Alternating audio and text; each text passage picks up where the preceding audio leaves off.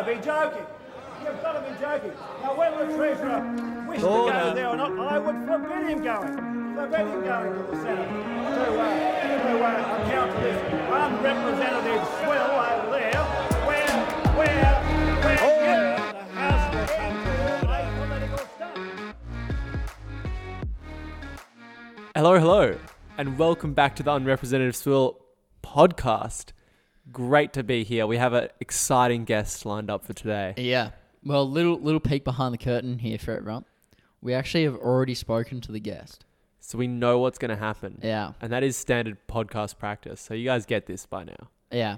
But that was a great interview. Very good. And actually, post-interview, we had a very good chat with him as well. So I'm not sure if that'll be included. Some kind of extended cut after or something. Yeah. With poor audio from us because we weren't talking into the microphone. But, very insightful to see what someone from Victoria thinks about everything that's happening in Australia right now. Yeah. It is a very insightful opinion because over in WA, look, let's be honest, guys, COVID doesn't exist over here. We're okay, etc. But when there's that genuine danger of COVID, it's actually very interesting to see. And also, makes you realize how lucky we are. Yeah, certainly. And we, of course, had that scare last week and over this weekend in regards to those truck drivers who tested positive, came from Sydney. But it basically, I think it's going to turn out as they did not infect anyone. And they saw very few people. And all the people they saw, I think almost all of them have been tested and now have returned a negative result. A positive result in terms of the news was positive. The news was positive. The result was negative. And I think it was also all in the town of Eucla as well. So, how relevant is that really? Yeah. So I can't help but feel like we're living on borrowed time here in WA. At the same time, I guess we've had two cases of the Delta variant in the community so far, like this one and then the one back in winter. And it hasn't really materialized into anything. So maybe we are truly blessed. Yeah. I mean, it's pretty standard stuff, right? Something weird about WA. Don't you reckon? Speaking of WA, Rob, I want to talk about the WA Liberals very briefly. Oh, as you should. And one of the most strongest parties in all of Australia with that massive 2 members right now in Parliament. Settle down, cowboy. Got to dunk on the Liberals when I can, all right? Settle down. They commissioned a big review into their election loss, and a scathing report has come out and been made public about bullying and branch stacking and all that good stuff. And Sounds the great. leader of the Liberal parties has promised that they must do better. Yeah, I wonder how the shadow cabinet of the Liberal Party is going to have to respond to this crisis. Give them a break, Rob. All right? Okay, I'll try. It's a sad day for democracy, though. How are they supposed to keep the WA Labor Party to account? Well, that's a very good point. Clearly they can't, and Mark can just do whatever he wants. Did you see that disgusting photo that went viral last week of him in that high school style jumper?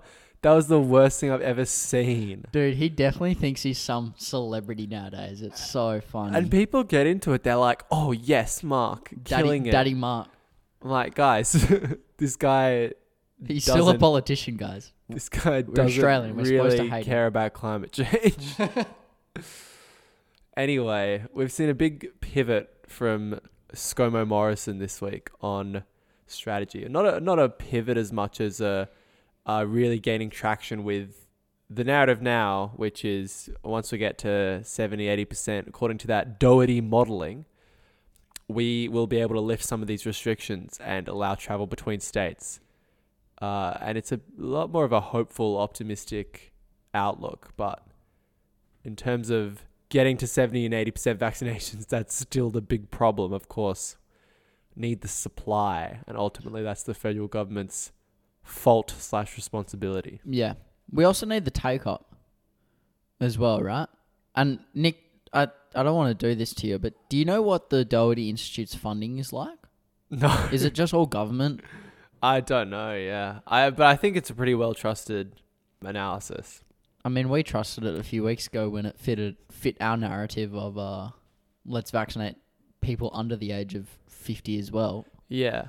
I mean, look, it Seems all pretty these legit. Things, I've gone through their website. It's like all these things. It's just, the government likes to do that. They outsource it. They come up with a plan. They're like, okay, this is like the based on the scientific advice or the medical advice. It's just someone's idea, right? It's just someone's opinion. Yeah. It's making value judgments, and that's the value judgments the government have made. But, broadly, I think, and we get into this more in the interview with Guy, we think that's a good idea. But anyway, I will leave it because we do talk about it with Guy. Yeah. What happened in Afghanistan this week, Rob? We've seen a fair few drone strikes, Nick. And once again, who'd have thought we were going to be talking about COVID and Afghanistan on this podcast? Yeah, and that was as a response to the terrorist attack that happened on Friday night, I believe, at Kabul airport, hours after Western intelligence agencies warned that was a significant threat. Yeah. So there was a drone strike. I think there's one suspected death of an ISIS-K member, which I didn't realize ISIS had like offshoot brands now. Yeah, that's who they think they're responsible for the attack. I don't really know what to say, man. It's so sad, that country. Yeah, it's really terrible what's happening over there. I maybe I'll flag the suggested reading for this week, which is The Guardian's full story about how the Tampa affair changed Australia's stance on asylum seekers, and it's very closely linked to what's happening in Afghanistan now. Yeah. Because a lot of the asylum seekers on Tampa in 2001 were from Afghanistan, and they were fleeing the Taliban's resurgence back then. And it's very analogous to a lot of the people trying to flee Afghanistan now. And of course, so many people have been left behind. And there has been a bit of a bungling by the Department of Home Affairs in regards to visas and everything. Yeah. And ultimately, we have left people behind, and that's really sad. Yeah, thanks, Peter Dutton, once again, doing your job great. But Nick, I think there's someone out there who can make this all great again, let's say, and stop terrorism once and for all by banning all the Muslims, as he'd say, out of his country, and really make America great again. In 2024. And he's back. Yeah, he's coming back for 2024. He started his campaign 4 years out from the election. Yeah, so getting there early. It might be a little bit difficult for him to, garner the support now that's necessary in 2024, but he'll keep doing it, right? That's what he does best, campaign. That's what he did when he was president, right? Yeah, and it was a really interesting... I've heard snippets from the actual campaign. He was promoting some local candidate as well for something. And this guy was saying, all right, guys, it was an election steal, but we need to move on from that. And the crowd were like, boo, stop the steal. And then Trump got up there, and it's now become this amazing situation where Trump's supporters have even transcended him in their level of craziness. Because he goes up there saying, I've had the vaccine, guys. You should get it. You should get it. It's good. I'm not saying you have to. I respect your right to not get it, but you should get freedoms. It. And the crowd were like kind of booing as well.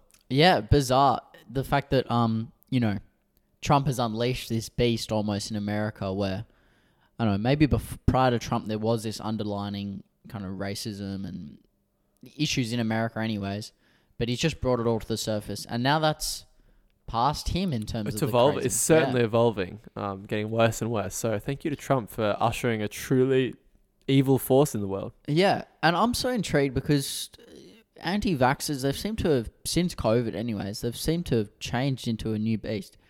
Before, anti-vaxxers were just like all these hippies and like random people like that, from my experience anyways.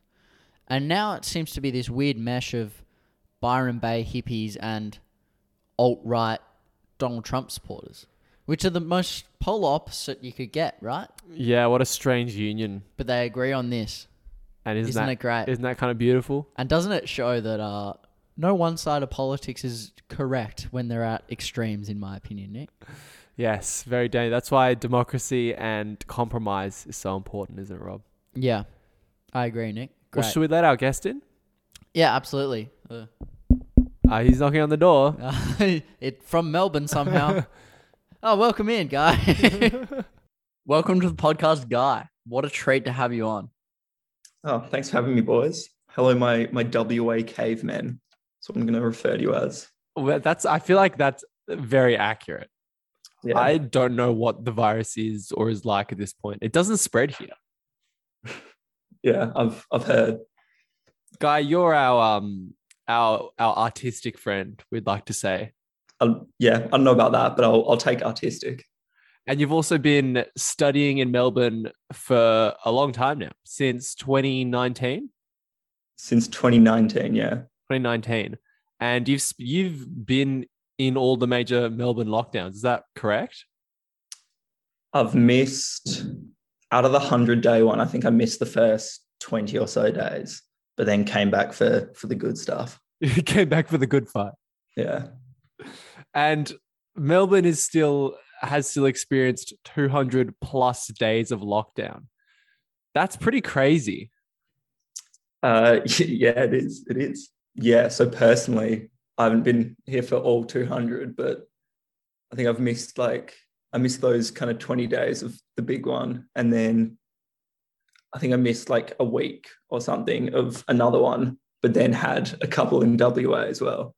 So yeah, personally, I think I've had probably almost 200 as well, which is, pretty difficult. So you've been bouncing around and kind of getting the best lockdown experience from each state. Yeah. Yeah, you could say that. Mate, why don't you head down to New South Wales? Drive a bit further north. I don't think so. Me and Gladys probably won't be on speaking terms for a bit.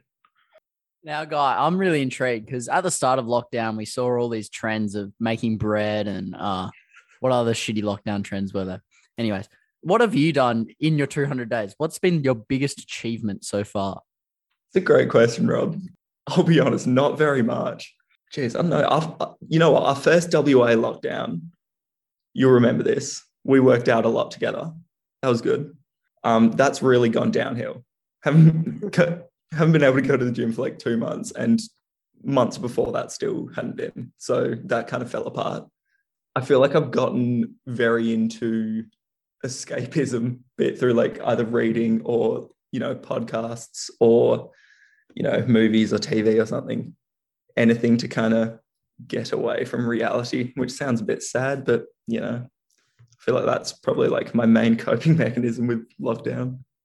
Yeah, 200 plus days is actually such a long time to be forced indoors, except for what your daily hour of exercise. It's interesting to see how it's changed over time, because it's not all. I feel like at the start there was that huge kind of wave of optimism about everyone baking bread and stuff, and now it's just kind of garbage. Or it feels like everyone is just struggling to kind of stay afloat. Has that transcended into like feelings of anger, just being upset at whoever you think is responsible for this? Yeah, it's definitely a weird one because, I think even in the kind of 100-day lockdown last year, for a good portion of it, things were getting better. So, you did kind of feel more hopeful. And I think what's really tough about kind of this year is, we're just in and out and you don't really know what's going to happen. And I think my mate said to me the other day, kind of perfect analogy. And she was just like, every time we go into lockdown, it's like we're underwater. And then we come up for a breath of air when we're out of lockdown. And if you kind of like the lockdown before this one hit when we were in like about to go into exams. So for us, it was like, probably wouldn't have been going out anyway. That's all right. And then we came out for 10 days and now we've been in ever since. So I think on that analogy, like that's not enough time to get a breath of fresh air sort of thing. And I guess who we're angry at, it's hard to say. And I don't want to speak for kind of all Victorians. I suppose I should also premise like I've got quite a unique situation because I'm at a college. So I'm still able to see kind of more people than others in Victoria have been able to, which, puts me in a very fortunate position. But surprisingly, I wouldn't say it's dangerous, at least from kind of people our age. I think, we're quite fond of Dictator Dan. But yeah, I honestly don't really know who we're angry at. Gladys, probably. We're not her biggest fan. Yeah, that's interesting because you're right that it's not getting better. At least in the Melbourne's lockdown last year, it peaked like after 6 weeks and then was slowly getting or going down. So there was kind of that feeling that things were getting better. But I mean, I guess people would point to the vaccine now and say that's our like route out of this. That's like kind of what people are being optimistic about. What is the vaccine supply take up kind of like in your area of Melbourne? Yeah. Yeah, I think definitely the vaccine's kind of the one thing that's giving us hope, because especially with the Delta strain, going in and out of lockdown, I think we'd be feeling pretty rough. Yeah, as I said before, I'm at college, so we were actually eligible for Pfizer. It wasn't very long actually. It was about a week before anyone else our age was, because we're kind of a high risk residential area, and the turnout. I think actually, here's pretty much what happened from my point of view. We were told we're a high risk residential area, and we were like, that makes sense because there's 400 people living on campus sharing bathrooms and stuff. Then people went to get vaccinated, and it kind of depended on like the nurse you got on the day. Like some people got in and other people were turned around, and pretty much like what high risk residential zones mean is housing commission. So like, no, if you're at college, like you can't get the vaccine for that reason. And then because it's a Royal Exhibition building, which is 20-minute walk from all residential colleges, part of Uni Melb, I reckon they just would have got genuinely like thousands of students going in asking for the vaccine. And then eventually they were like, all right, yeah, you count as high risk residential. And then like 2 weeks after that, anyone our age could get it rather. So I think people in like our sphere, the intake is pretty like impressive. It's, you see kind of just on like social media, people posting about like them getting their first dose kind of every day, like multiple people every day. So that's really promising. But at the same time, it's not like too little too late, but it is like this should have happened earlier. And I think that comes from, a huge complacency that the Australian government probably had when we were doing really well with the virus early on.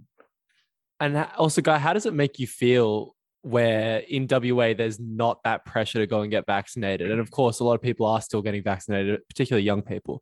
But many older people feel like they want to wait for the vaccine that they would prefer, or that they can just delay this decision until basically as long as they possibly can until they're prevented from traveling and everything. How does that make you guys feel? It's look, like WA has the lowest percentage of like vaccinated people at the moment, I'm pretty sure. So, but it makes sense because like if you're an older person in WA, like what are you missing? International travel, maybe. And it's like, besides that, life's pretty much normal. So, like I do get it, but it is frustrating. What's more frustrating for me is when this may be a bit of an attack on YouTube likes. No, it's not. It's not. Just West Australians in general, I think. It's like when you go into a little 5-day lockdown after being like, oh, Vic's in the mud, Vic's doing terribly, like 100 days in lockdown. Oh, awful. And then everyone has a whinge about like a 5-day lockdown. That's pretty tough. Won't lie. They are very tough, mate. Like my dad was like, oh, I had to wear a mask to pick you up from an airport. It's like, Dad, I wore a mask for like 7 hours a day because we have to wear masks at college because like, obviously there's so many of us. So like we genuinely wear masks, like, 6 hours a day, 7 hours a day. So. Wait, you still do that? You have to do that? Yeah. We do that like, what are we in now? Tier 4 or something? We do that from like tier 2, I reckon. Wow. That must be so uncomfortable. Mask wearing is you have to get used to it. Yeah, well, look, I've had 200 days to get used to it, mate. So, it's good. And I'd imagine your mask would be seriously high quality, right? Actually not. I need to wash one of them as well. They're like, one of them's like genuinely stained with sweat. It's gross. But I've I've got like 12. My mum shipped me like 10 masks early last year, so that was nice of her. Oh, Guy, how do you feel that New South Wales, always trying to beat the Victorians, has now surpassed the single biggest kind of consecutive days of lockdown streak? So they beat your lockdown last year. Yeah. Does that kind of spur up the fight in you guys? You're trying to outdo them? Oh, Also, absolutely. most cases in a day as well. Just want to point that one.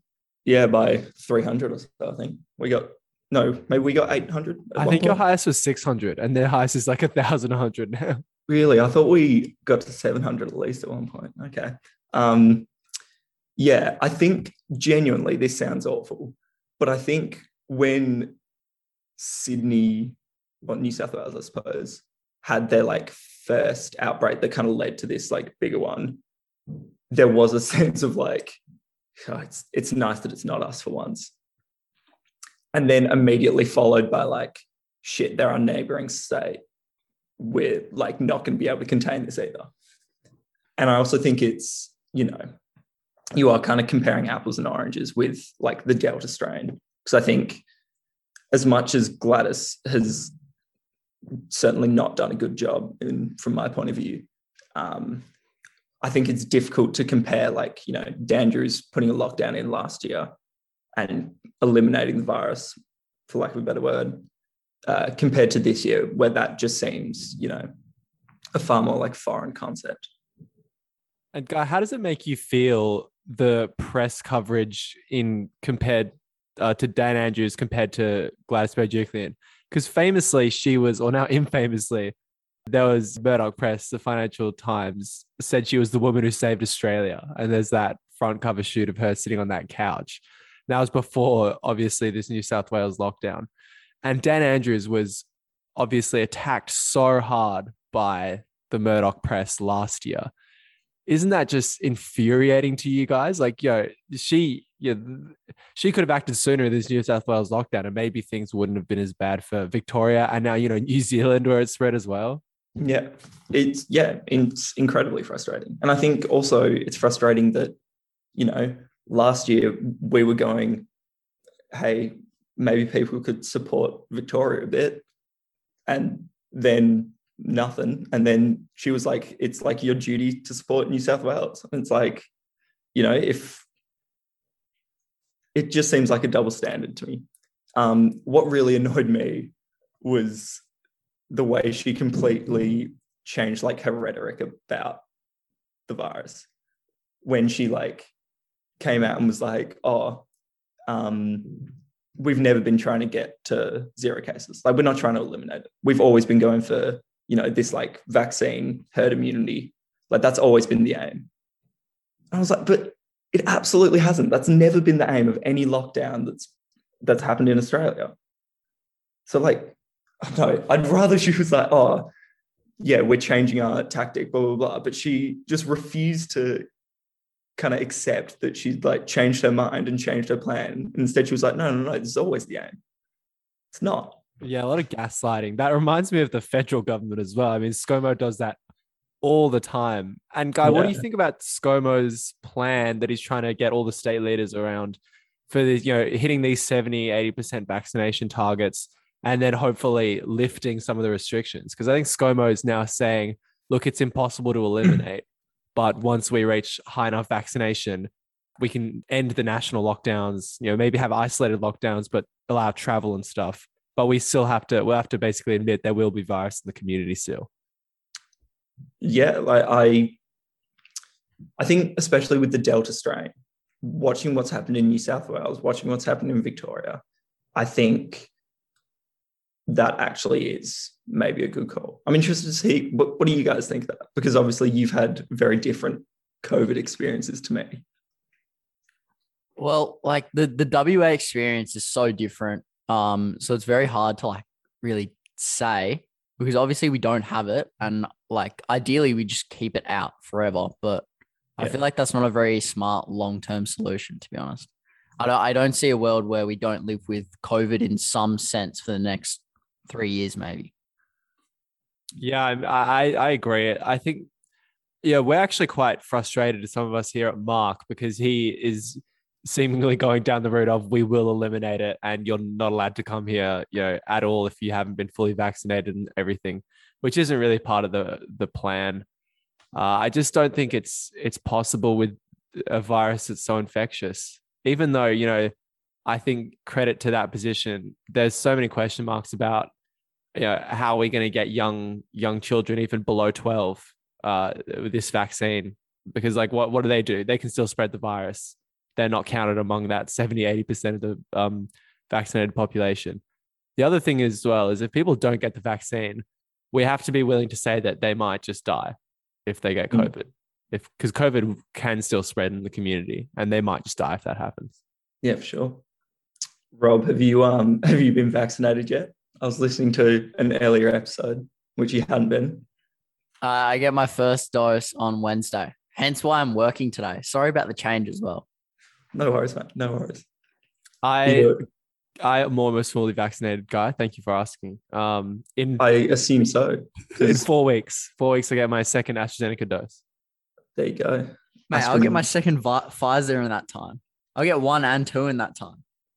Unfortunately, I've also lost touch with the common man, and I'm a Pfizer boy. Yeah, I guess I'm just a true Aussie battler, just willing to do my part for the community. Yeah. All right. So I listened to Tom's episode on the pod, and I've got a bone to pick with him. But also, it is then gonna sound quite hypocritical because I'm gonna also jump on his bandwagon. So bear with me. Tom got Pfizer and then was like, lads, just get a vaccine. Any vaccine. It doesn't matter. You can't get the one that everyone wants and then from that position be like, just do the right thing. And this was before Pfizer was available to everyone. Yeah, you had to say you lied to get it. Yeah, you had to say you were a family household contact of a border worker. Yeah, which he was of his brother that lived in a different state or something. Yeah. So I will say maybe that's worth investigating if you're listening to this as a federal police officer. I hope Tom doesn't listen to the pod. He's going to come for me. It's okay, he won't. But maybe a last question, Guy. Yeah. How do you feel about the anti-lockdown protests as they happen? Because that must be quite alarming when you're living in that state and under lockdown. Look, it is. I do think I empathize though with people. And I think, people have lost their livelihoods and people cannot put food on the table and there's not enough, economic support and stuff. So I can empathize with those people who are going to these protests. What annoys me is, if it was people going to a protest wearing masks and being like, you've completely ruined our livelihood, that's one thing. But then it's like that group, which have a leg to stand on from my point of view, mixed with, anti-vaxxers, people who are rocking up to this thing, not wearing masks, trying to start punch-ups with police officers and stuff. And then famously police officers' horses. Oh, yeah. Yeah, throwing shit at police's horses was wild to see. But yeah, I think some people at the protest, I'm sure, have good reason to be there, but the waters are just completely muddied by, other people. Also, the other thing that's annoying about it is it's obviously inherently just going to make cases spike up again because, it's hundreds of people gathered, no masks. So you're literally just making the situation worse and making it less likely that we will actually come out of lockdown. But again, protests are meant to disrupt and stuff. So you can see where they're coming from. Oh, well, thanks very much, Guy, for coming on. Do you know our socials? I sure do. At unrepresented swill. Fuck. That's correct. Yeah, that's good. Did you see I started following the gram yesterday? We did see that and we really do appreciate it. It's because I was following Facebook and just didn't realize I hadn't done it on both. You're a great supporter of the podcast, Guy. We really appreciate that. What are Oh, those look. socials, just so everyone knows for sure, Rob? Okay. At Underrepresented Swill on Facebook, Instagram, and YouTube, and at Swill Podcast on Twitter. And please stay safe. And I hope you put your well-being first, and that we're out of this as soon as we possibly can be, Guy. Thanks, boys. Thanks for having me on. It's been fun. Absolute pleasure. We'll see you next time on the cast.